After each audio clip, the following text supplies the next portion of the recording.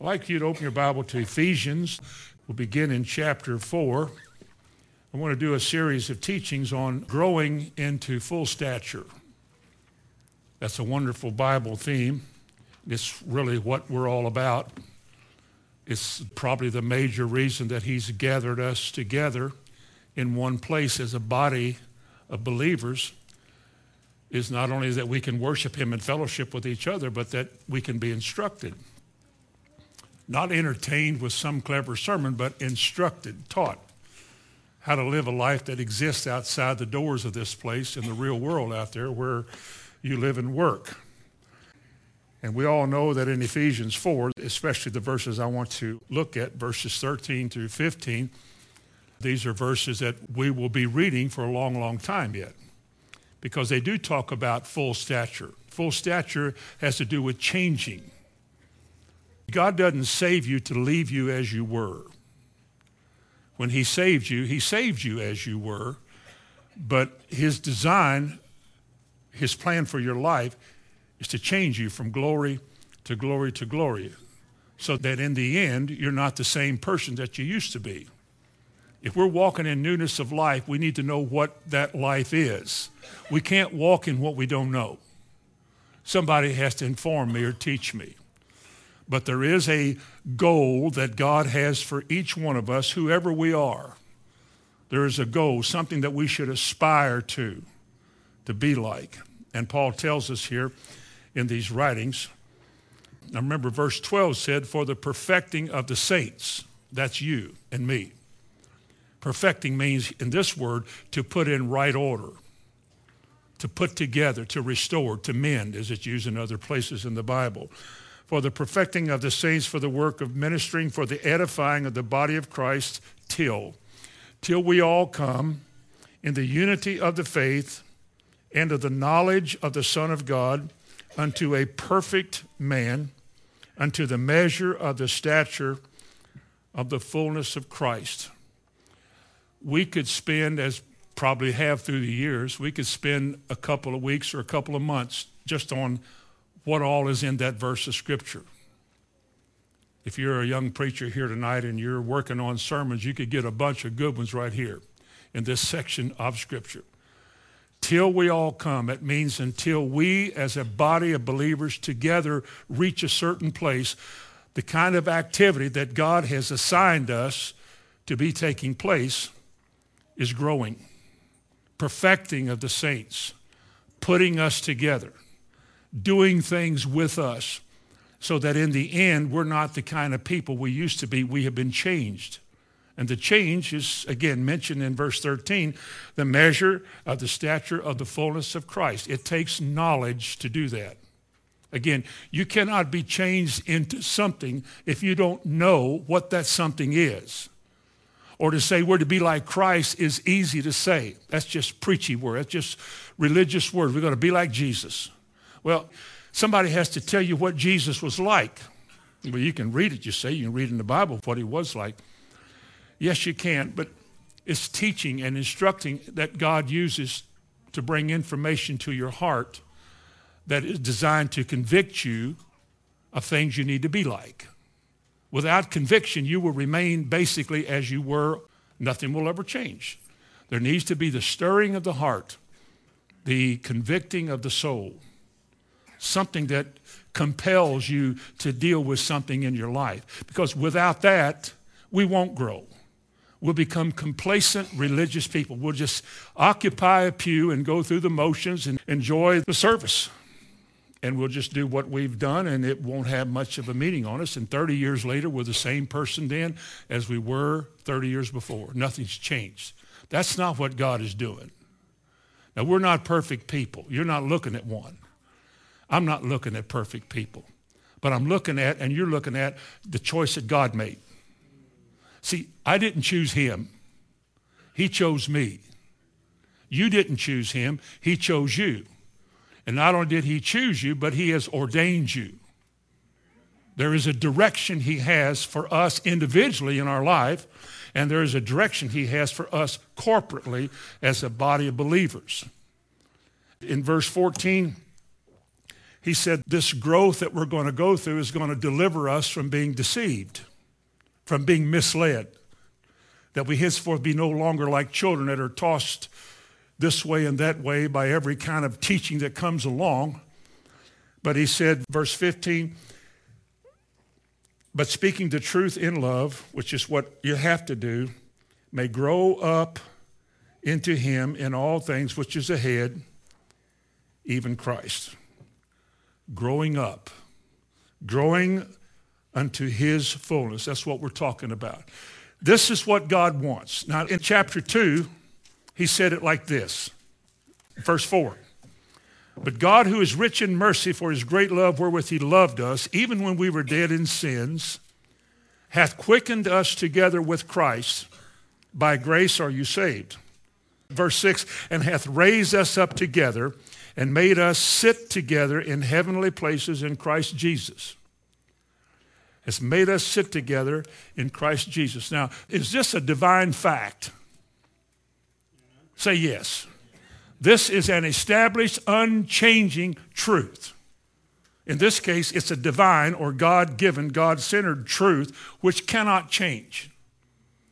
The word of God shall abide forever. Therefore, what you just read is eternally true. You cannot make it true by believing it because it's true whether you believe it or not. It's true because God said it. And it says, among other things, throughout the New Testament that in Christ, with Christ, by Christ, for Christ, all through the Bible, it describes to us what we can do, what belongs to us, what we can do, what should be going on in our lives. Let me draw a couple of squares on the board up here and use that tonight. Now, what verse was it where he said that we're seated in heavenly places? Say verse 6. Okay, we are seated where? How can you be seated in heavenly places and be here in this room? Well, it's the spiritual thing, isn't it? It's talking about while you are living and breathing in this world, you are still on this earth, but spiritually speaking, in the mind of God, as God wants you to see it, you are seated with him in heavenly places. Now, we're going to call this our position, P-O-S-I-T-I-O-N. Our heavenly position, our place in heaven with Christ. As he is, so are we in this world.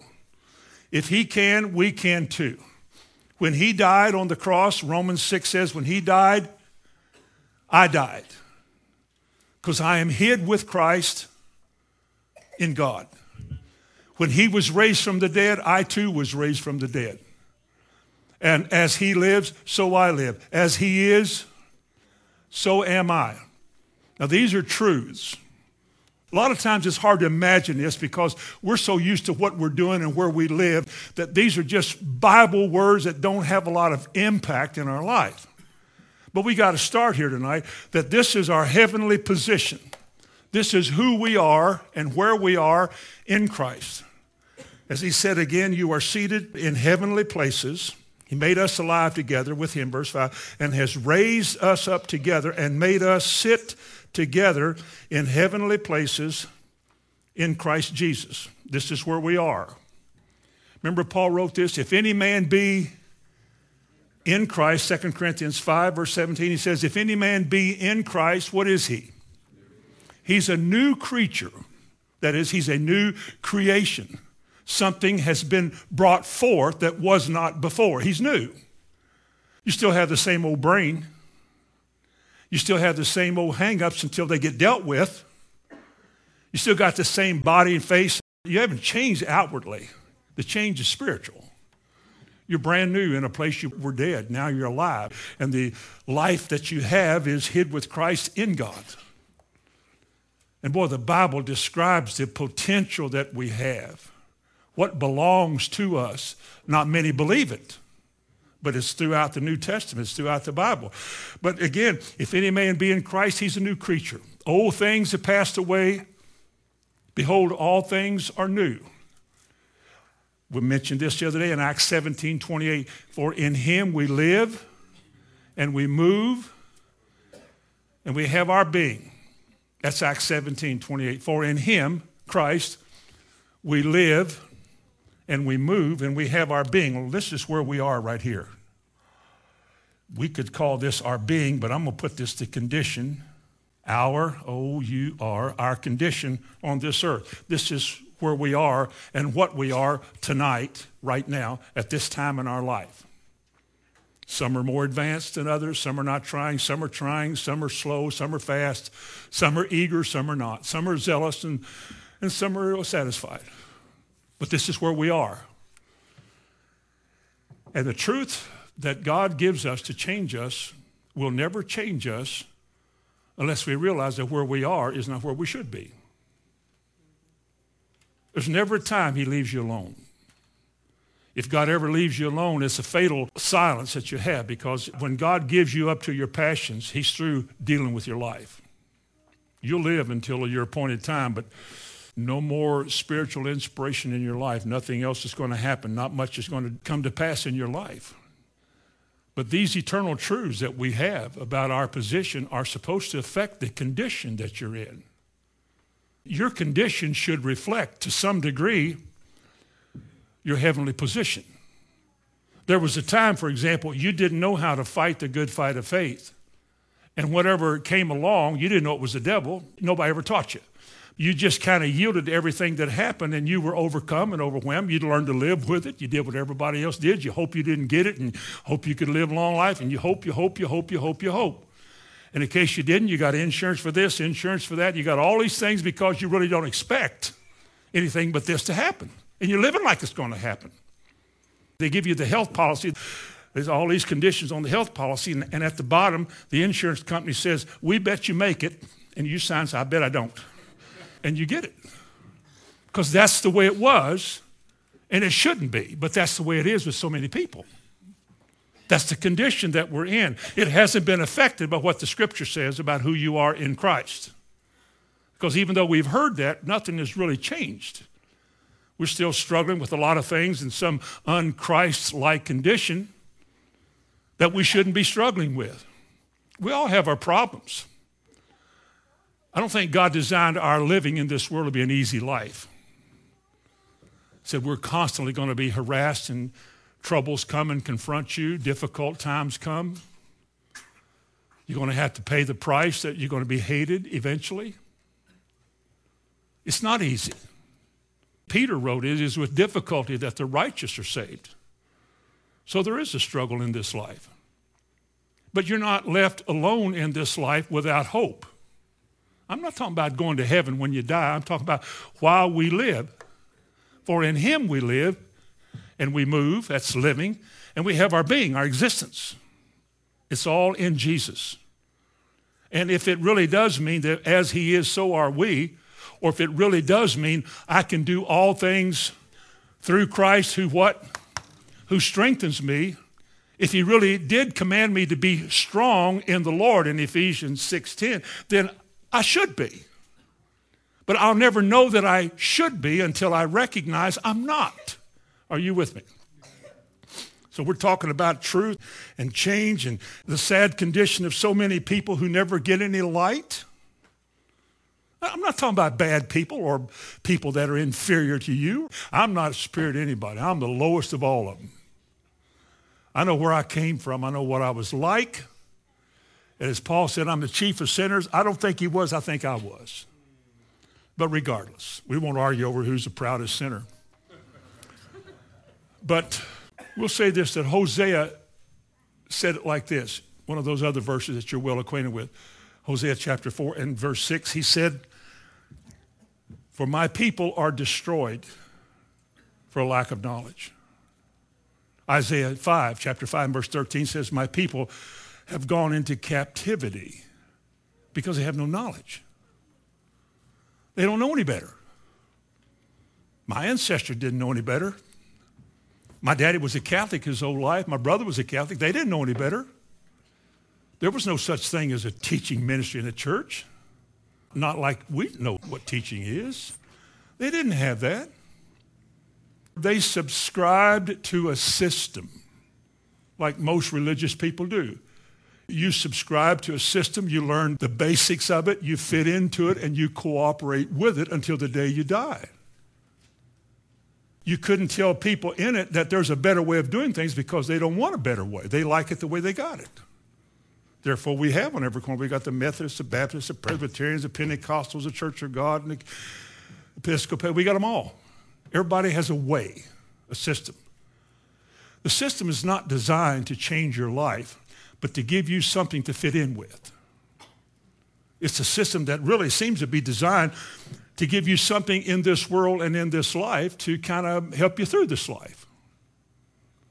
I think it's a lot bigger than that, what God gives us. To be conformed, remember that in Romans 8? Whom he did foreknow, them he did also predestinate to be conformed to the image of his Son.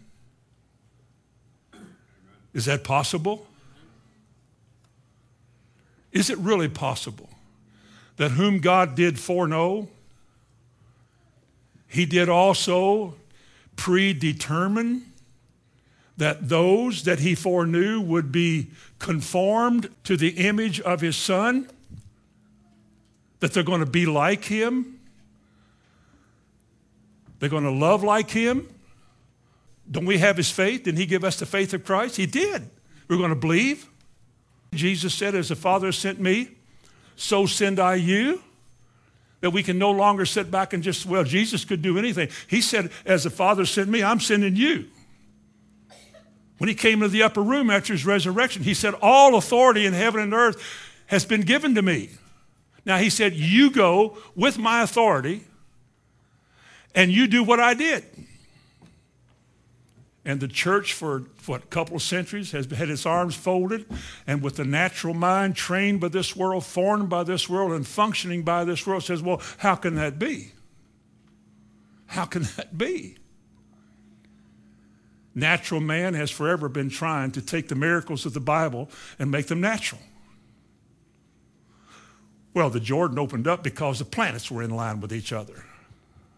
The planets all got lined up one day, and the atmospheric pressure caused, I don't know enough big word, but caused configurations of the planets and all that, caused the sea right at that little point on this earth to open up, and that's how it worked. They can't accept the fact that it's divine and spiritual.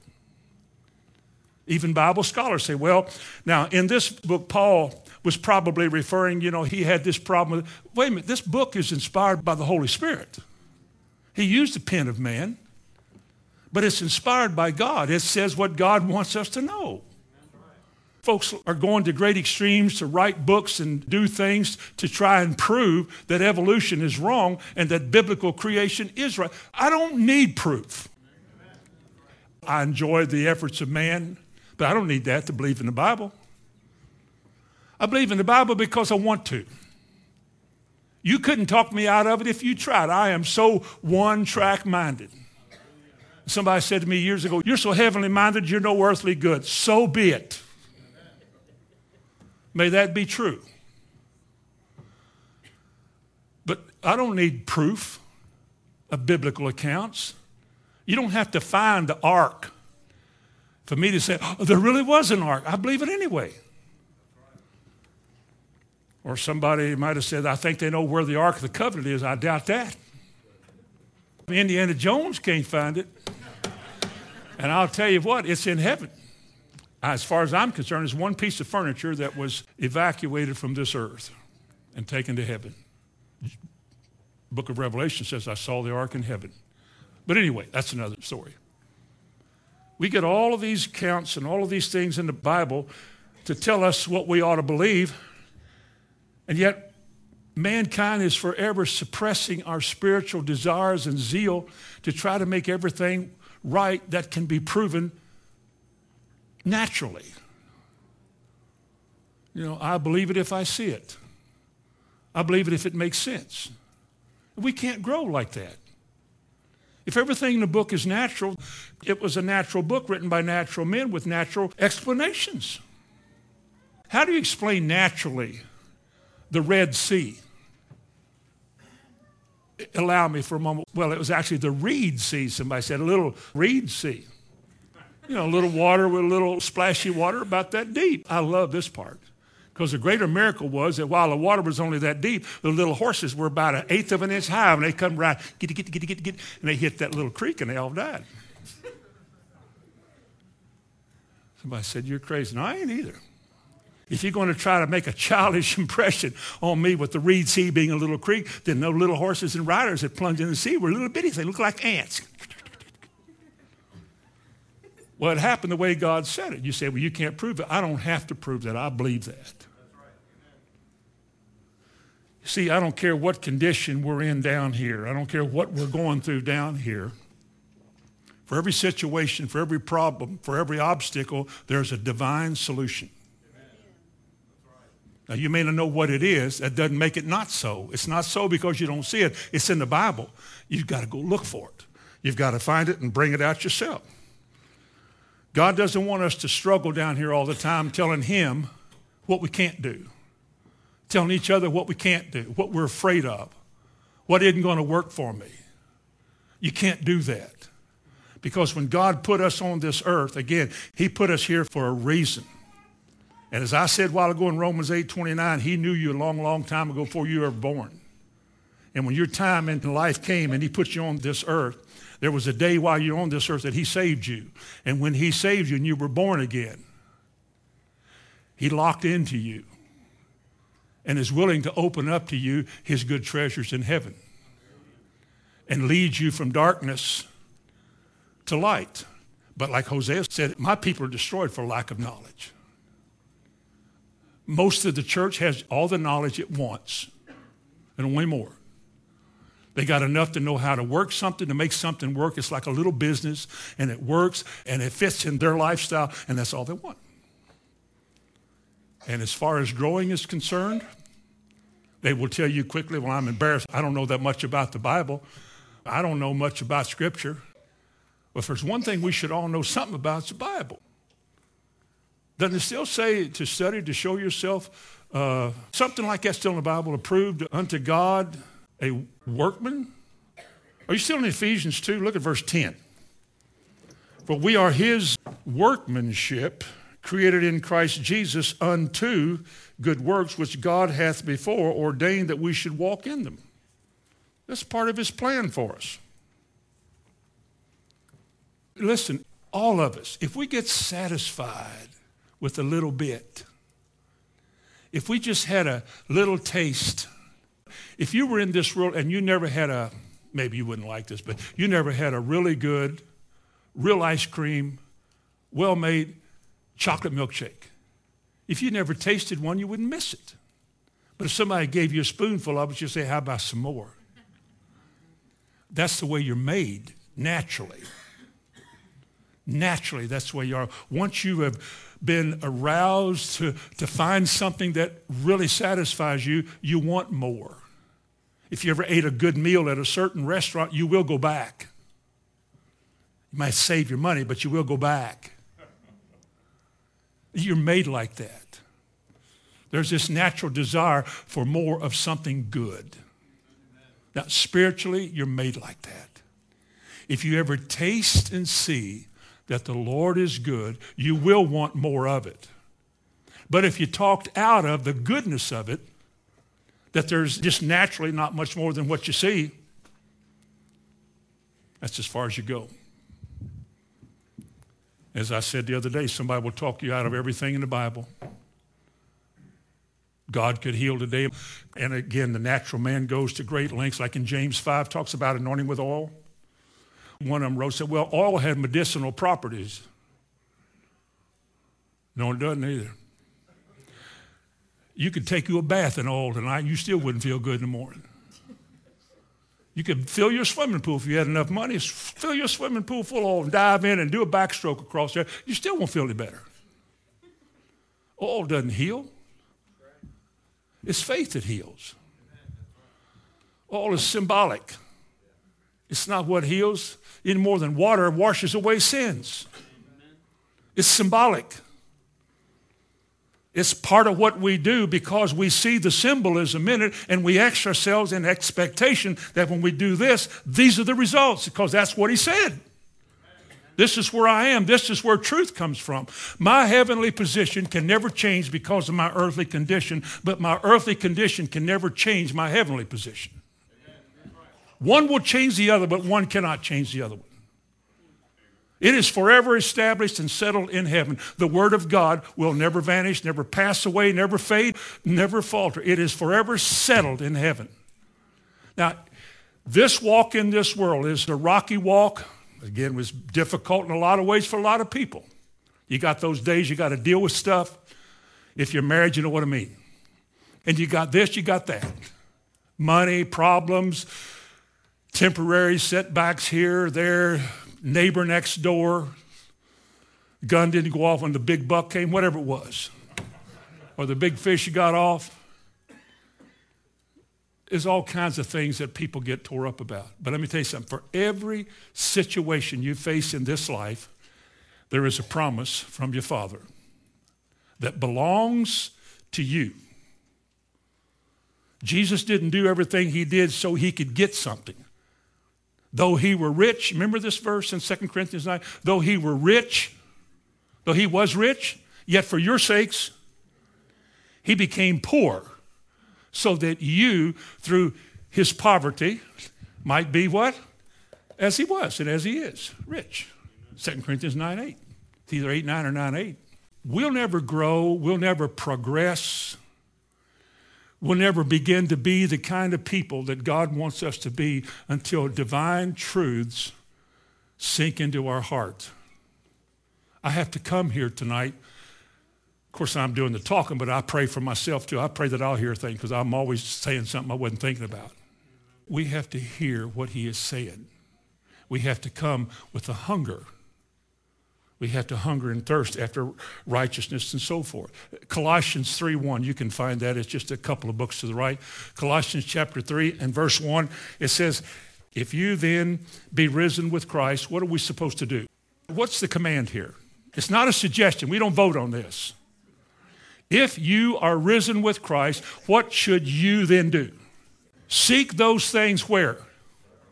Which are above. Does he say anything about your life is dead and you're hid with Christ?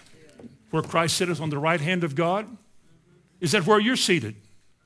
It's one thing to acknowledge that the scripture says you're seated there and to say, I'm seated in heavenly places with Christ Jesus.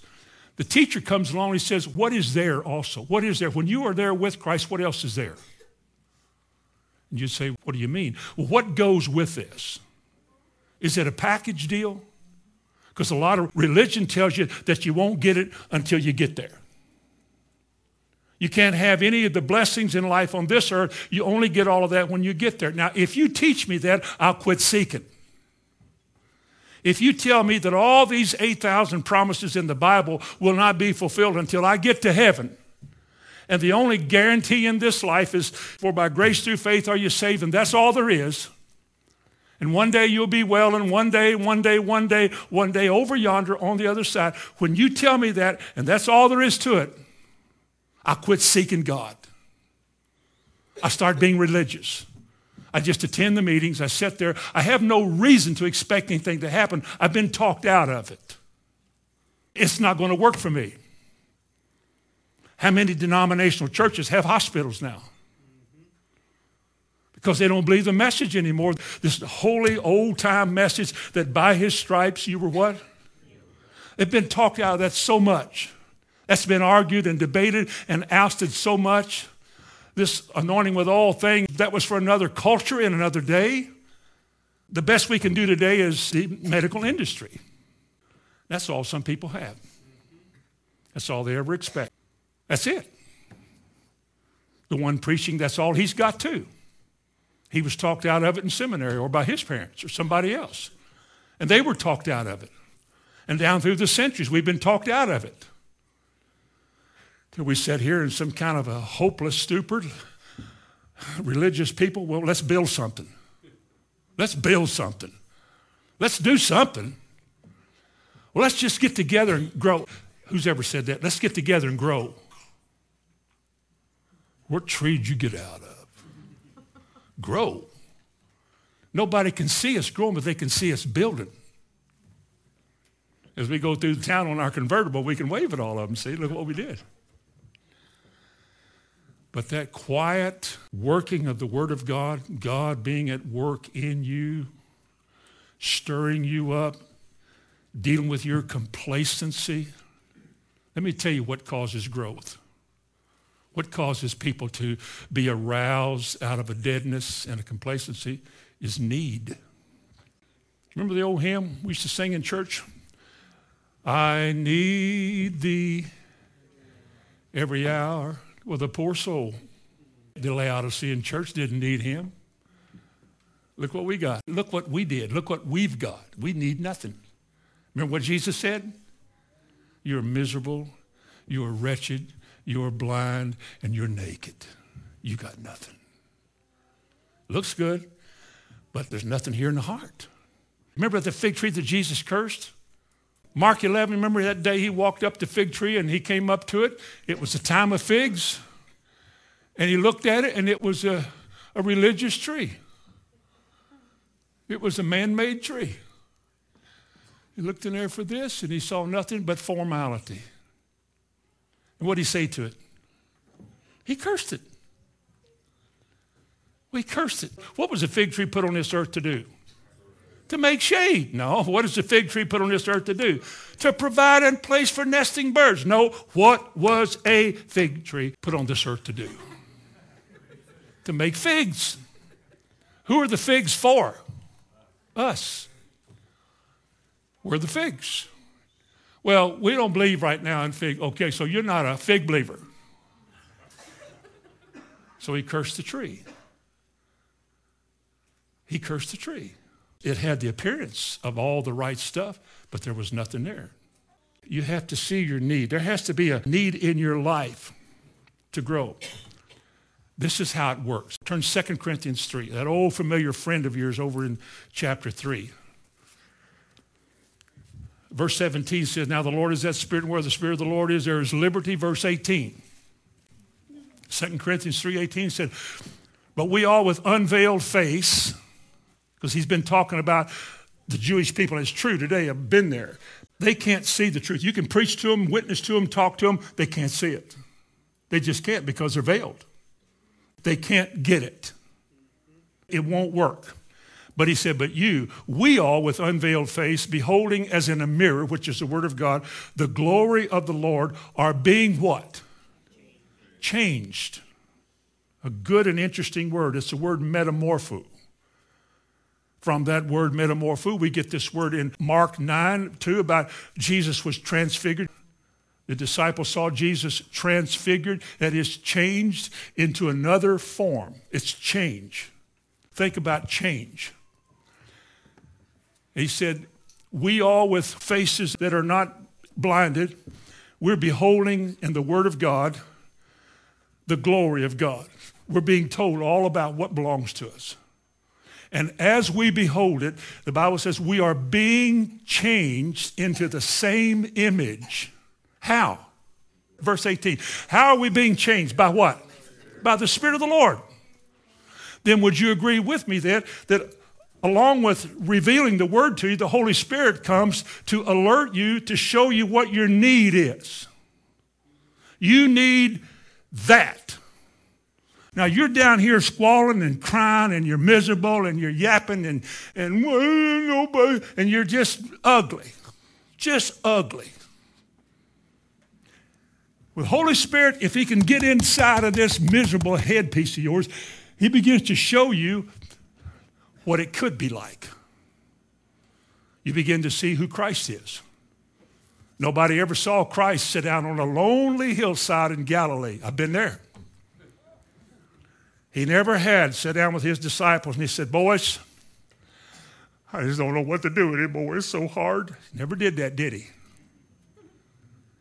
Never did that. He always knew who he was.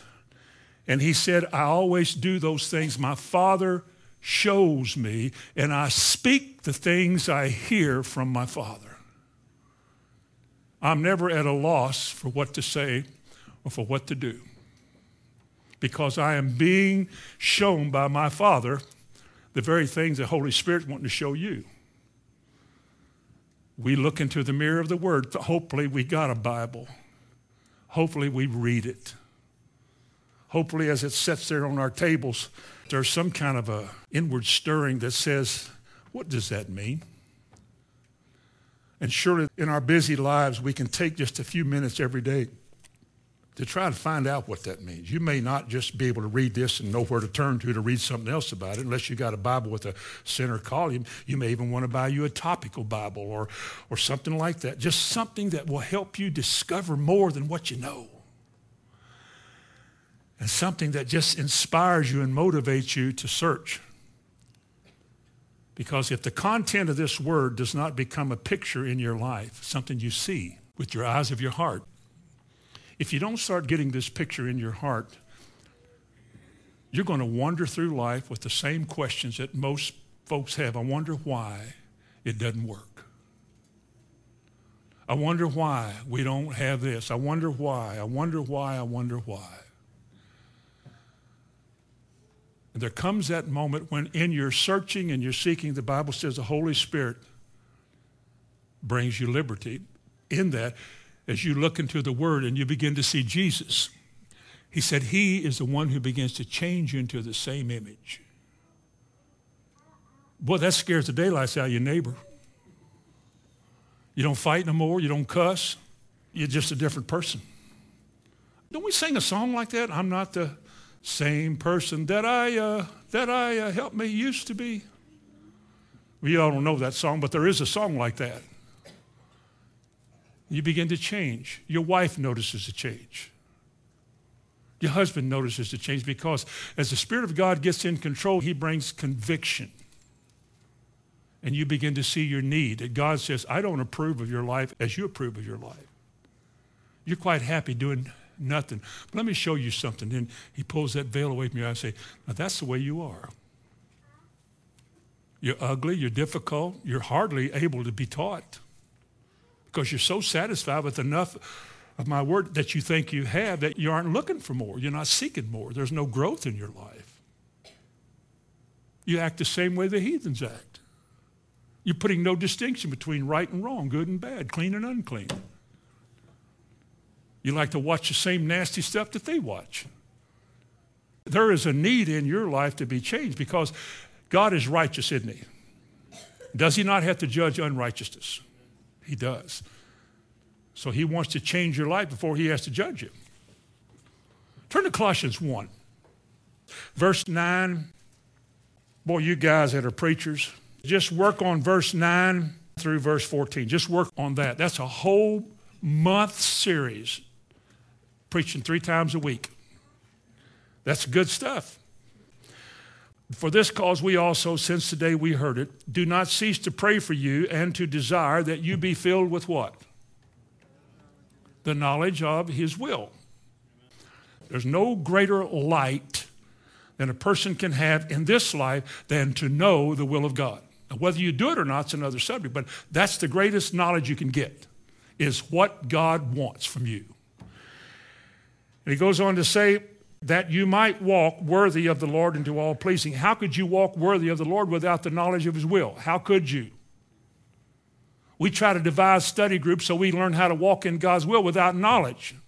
You might walk worthy of the Lord unto all pleasing, being fruitful in every good work.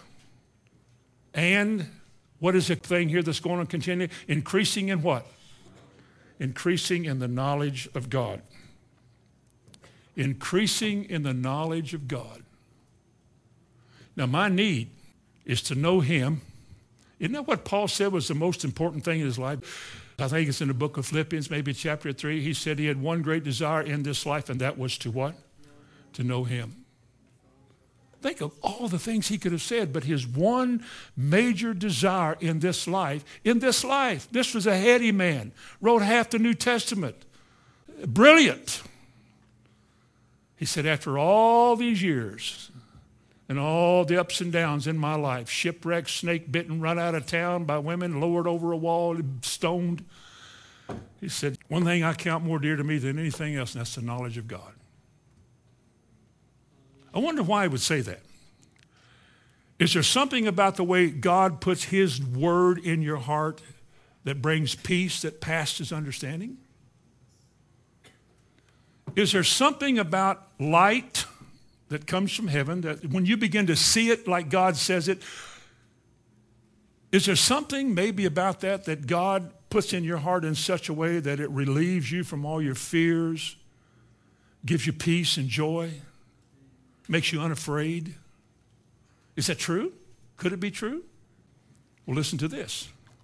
Keep your finger right there. Go back to the left 2 books, to Ephesians 1. Just go back to the left to another old familiar friend of ours. Paul's prayer for the New Testament church in verse 17. Said, I pray for you, just like he did in Colossians 1. He said, I cease not to pray for you.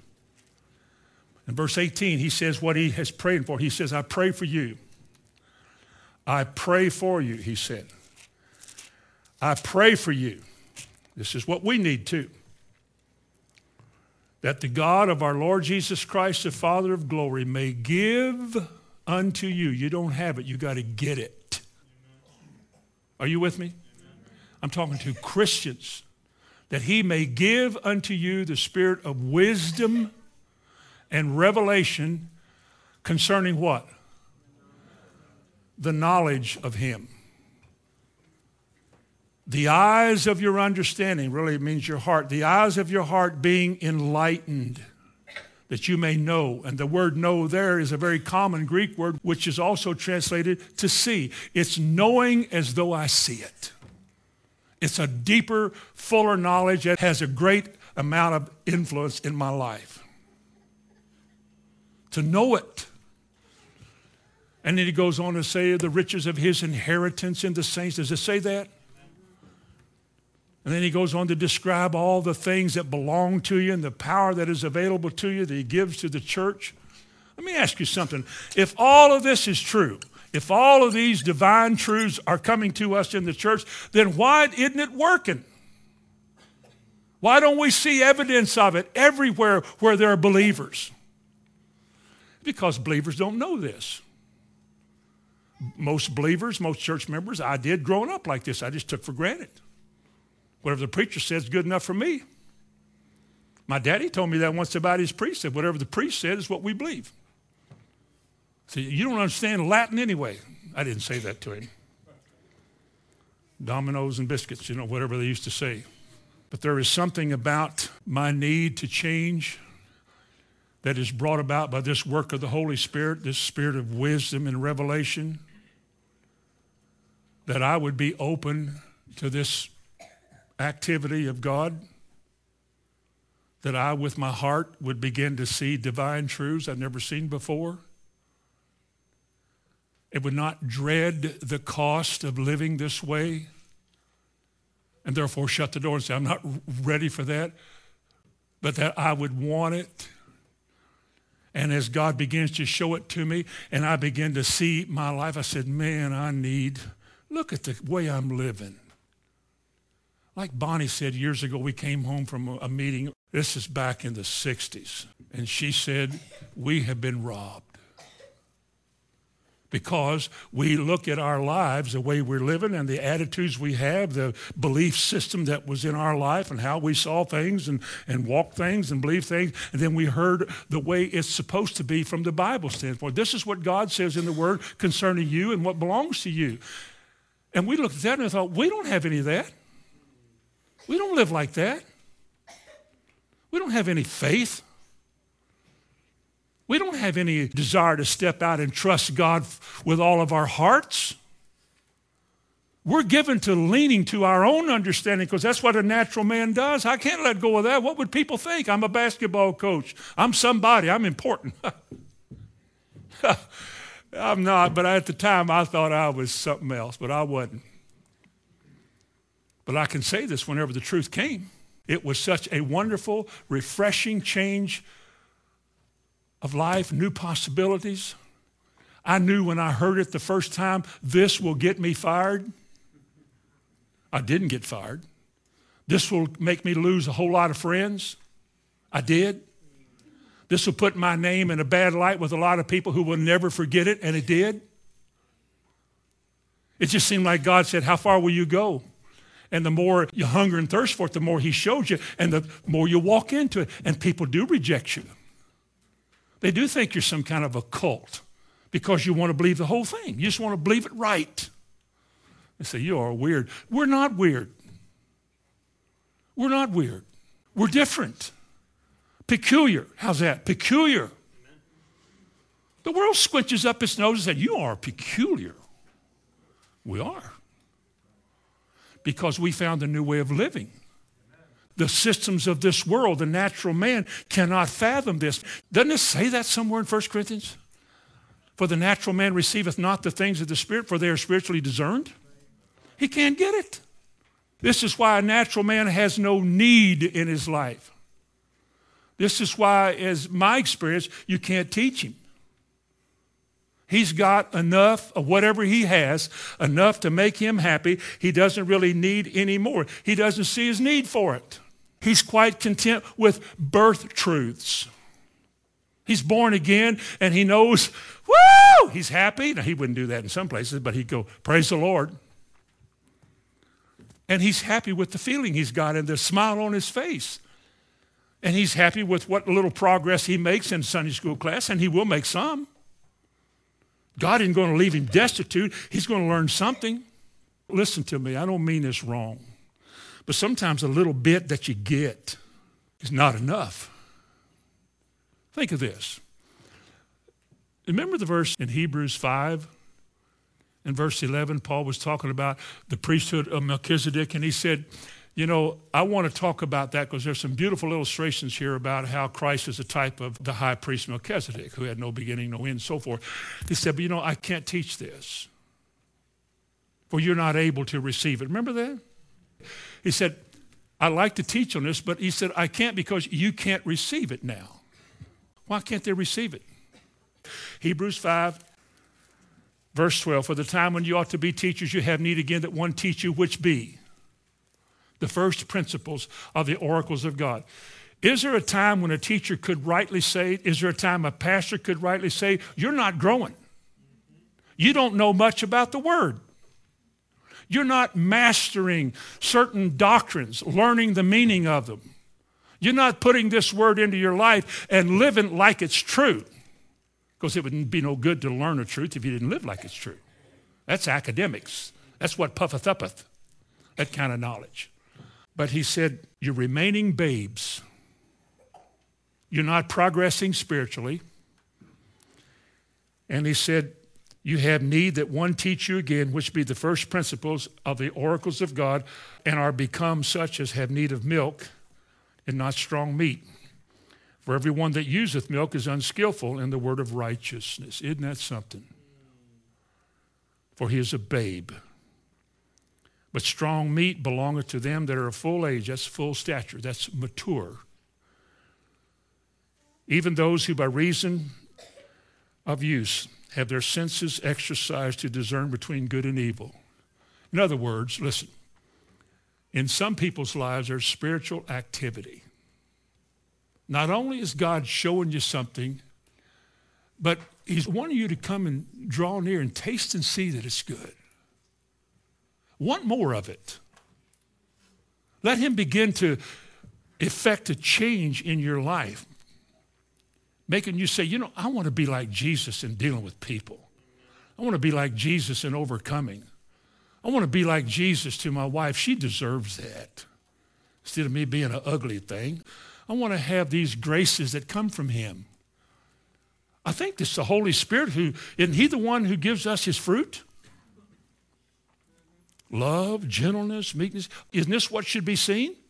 This fruit, the change, the evidence of growth is fruit. You begin to have this need. And when you begin to partake of spiritual truths, again, I can only say it the way I know it. As you taste and see, as you're willing to step out and not fear the consequences that will come in your life, the change. You'll never change until you take a step. You can't fear what you're going to lose because you may need to lose what you're going to lose. You can't fear what's going to happen to you because something will happen to you. God isn't going to send you somewhere you just fall flat and die. That's not his plan. But he will give you a chance to quit. And to draw back, he'll give you a chance to do that.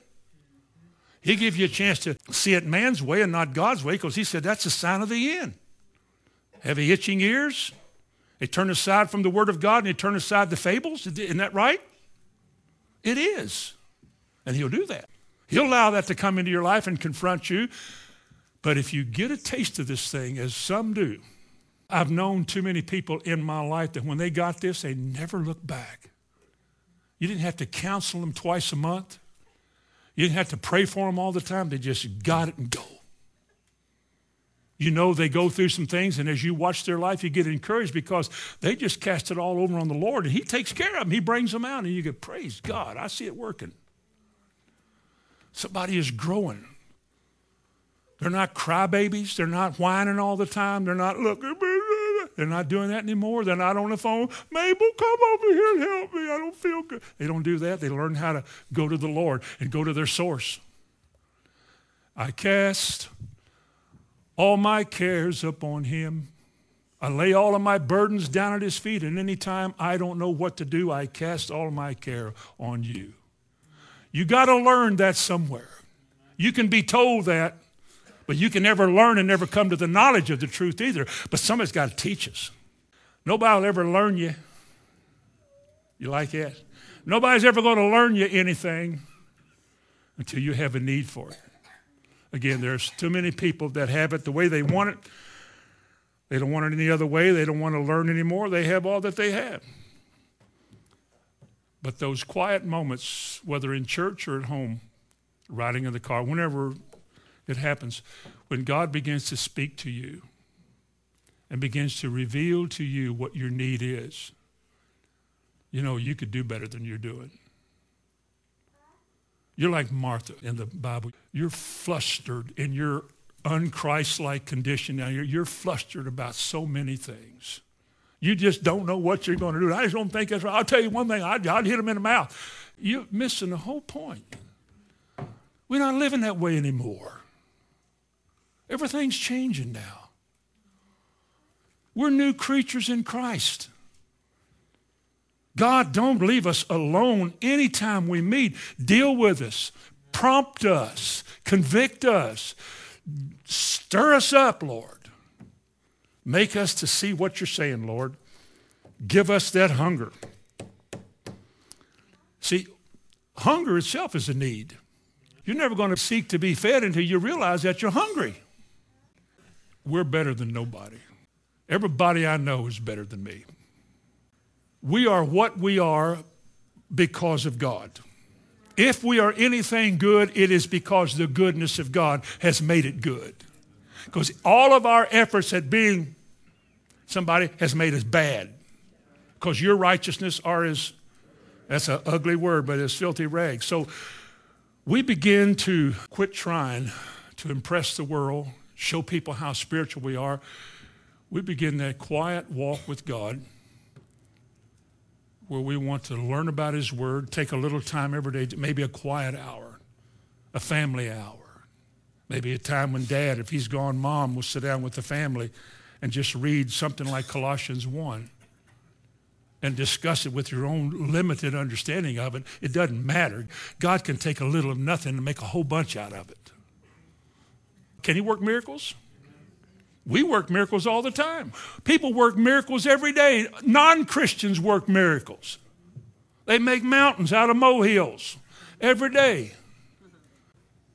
Show me my need, Lord, because if I don't see it and I draw back and I become satisfied, not content, but satisfied with what little bit I have that is religious, let me tell you what I lose. Let me tell you how God describes me there. Turn to Ephesians 4, where we started, and just look at verse 18. Whew, what a verse. Well, I could say in verse 17, quit trying to pattern yourself like the world. Quit trying to be something that the world approves of and compliments. That's vain. Verse 18, for those people that do that, he said, having the understanding darkened, being alienated from the life of God through what? Through the ignorance that is in them because of the blindness of their heart. What a difficult saying, but what a fundamental truth. They're blind. They don't have to be. They're ignorant. That doesn't mean dumb. It just means that they have no light. They don't know. Some people don't know because of their circumstances. Some people don't know because they don't want to know. But he said, they are blind. The ignorance that is in them has caused them to be alienated and cut off from God. It may look godly. It may sound godly. It may have the name of God written in it. But if it's not promoting us to being like Christ, if there's not something drawing us to this place in Jesus, this heavenly journey that we're supposed to take, if it's not an upward battle from glory to glory to glory, if it's not old things are passing away and all things becoming new, what then is it? How will God define that? If it's not scriptural and spiritual, if it's just a form of godliness without any power, what do you do with it? He said you're alienated from the life of God, because when there's life in God, that stuff won't work anymore.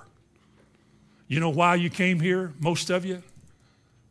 There's not even a handful of you from Shelbyville. You know that? Some came from Boston. Used to be here from all over the country. South, north, east, and west. You know why you left the place you were in? Because it wasn't getting the job done. You wanted more. You wanted more. Well, what you found here wasn't some thing that everybody was glowing about. Wow, look at that concrete building. Wow, look at that parking lot. Isn't that amazing? Look at that color of that mud out there. I suppose there was a hunger in your life. And God brought us all here. Me, you, he brought us here. Not to attend occasionally, but to take opportunity every time a door opens to be there. Because there was one need in my life. It's the one need that Jesus said was necessary. You know what it is? Martha, Martha, thou art encumbered about with so much stuff. In Luke 10, the end of the chapter, he said, but Mary has chosen that good part which shall not be taken from her. You remember that? And he prefaced that by saying, only one thing is necessary. What was it?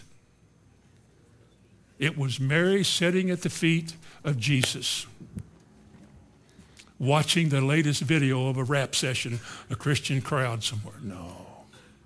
None of that. Sitting at the feet of Jesus, and he was simply talking about who he was and what belongs to him. And she wasn't going to cook anything. She sat there ready to go. Listen, I need to hear this. If he's in my house talking, you can be sure he's not going to get anything to eat. Because I'm going to listen to this word. And Jesus said only one thing is necessary, and that's what she chose. Now there's more. Bow your head. We'll get it next time. Father, in Jesus' name, minister to us, O Lord. Open our eyes, as the psalmist said, and show us great and mighty things. Teach us your way, O Lord, so that we can walk in your truth. I pray tonight, Lord, that we will experience here that as we behold in your word the glorious presence of Jesus Christ, the one we aspire to be like, as we begin to see that and get fixed upon that, that we will begin to experience that work of the Holy Spirit in making us Christ-like people, so that we overcome our problems. We triumph daily in Christ over all the stuff around us. That's something only you can do, and we ask you to do it in Jesus' name. Amen and amen.